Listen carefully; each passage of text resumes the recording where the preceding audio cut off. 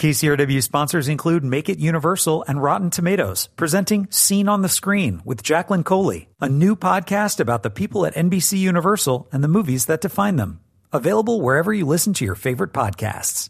I'm Joe Morgenstern, the film critic of the Wall Street Journal.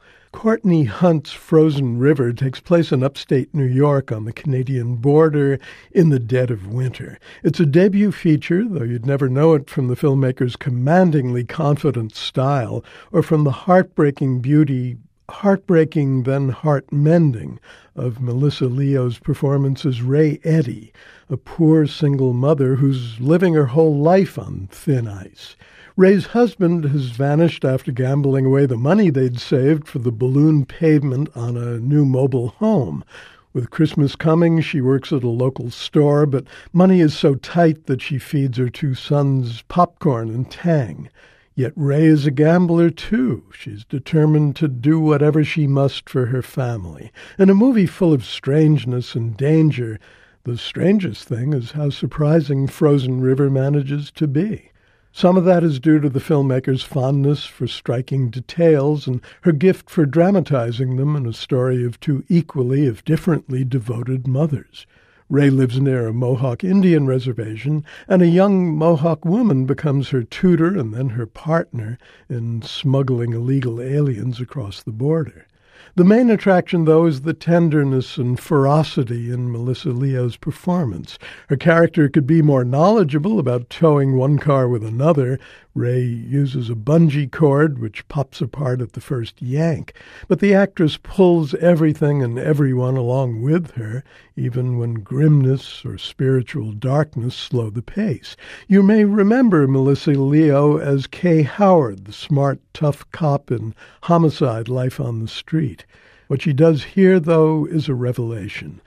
Ray may live in a trailer, but there's nothing trashy about her as Leo plays her. She longs for a better life and makes the most of the one she has. In The Mummy, Tomb of the Dragon Emperor, the climactic battle pits dead good guys and dead bad guys against a dead script that contains the deathless line, "There's something incredibly romantic about vanquishing the undead." Well, no, there isn't, at least not on the evidence offered here, but there's something incredibly perverse about a third Mummy installment that lacks a mummy, and something incredibly turgid about the relationship between Rick O'Connell, the mummy hunter played by Brendan Fraser, and his twerpy archaeologist son. This Mummy starts pleasantly enough with a preface set in ancient China, where a good witch casts a Sanskrit spell on an evil emperor. The problems begin once the action moves to the 20th century, to 1946, right after World War II, and the writers have to construct an actual story.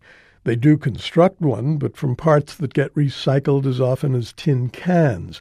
An archaeological find that's the greatest since King Tut, a legendary jewel, abominable snowmen, a perilous journey to Shangri-La, and yet another encounter with the evil emperor who shifts shapes whenever the script runs out of ideas. The production looks lavish unless you look too closely, and the action ranges from spirited, the undead outdoing the supposedly living, to clumsy, chopped-up battle sequences, rusty kung fu wirework. Maria Bello does her attractive best as Rick's wife Evelyn, who was previously played by Rachel Weisz, while Brendan Fraser gives a limited portion of his all to a role that doesn't deserve it. The best news about this clangorous clunker is that it may well have vanquished the Mummy franchise. I'm Joe Morgenstern, the Wall Street Journal's film critic. I'll be back soon on KCRW with more reviews.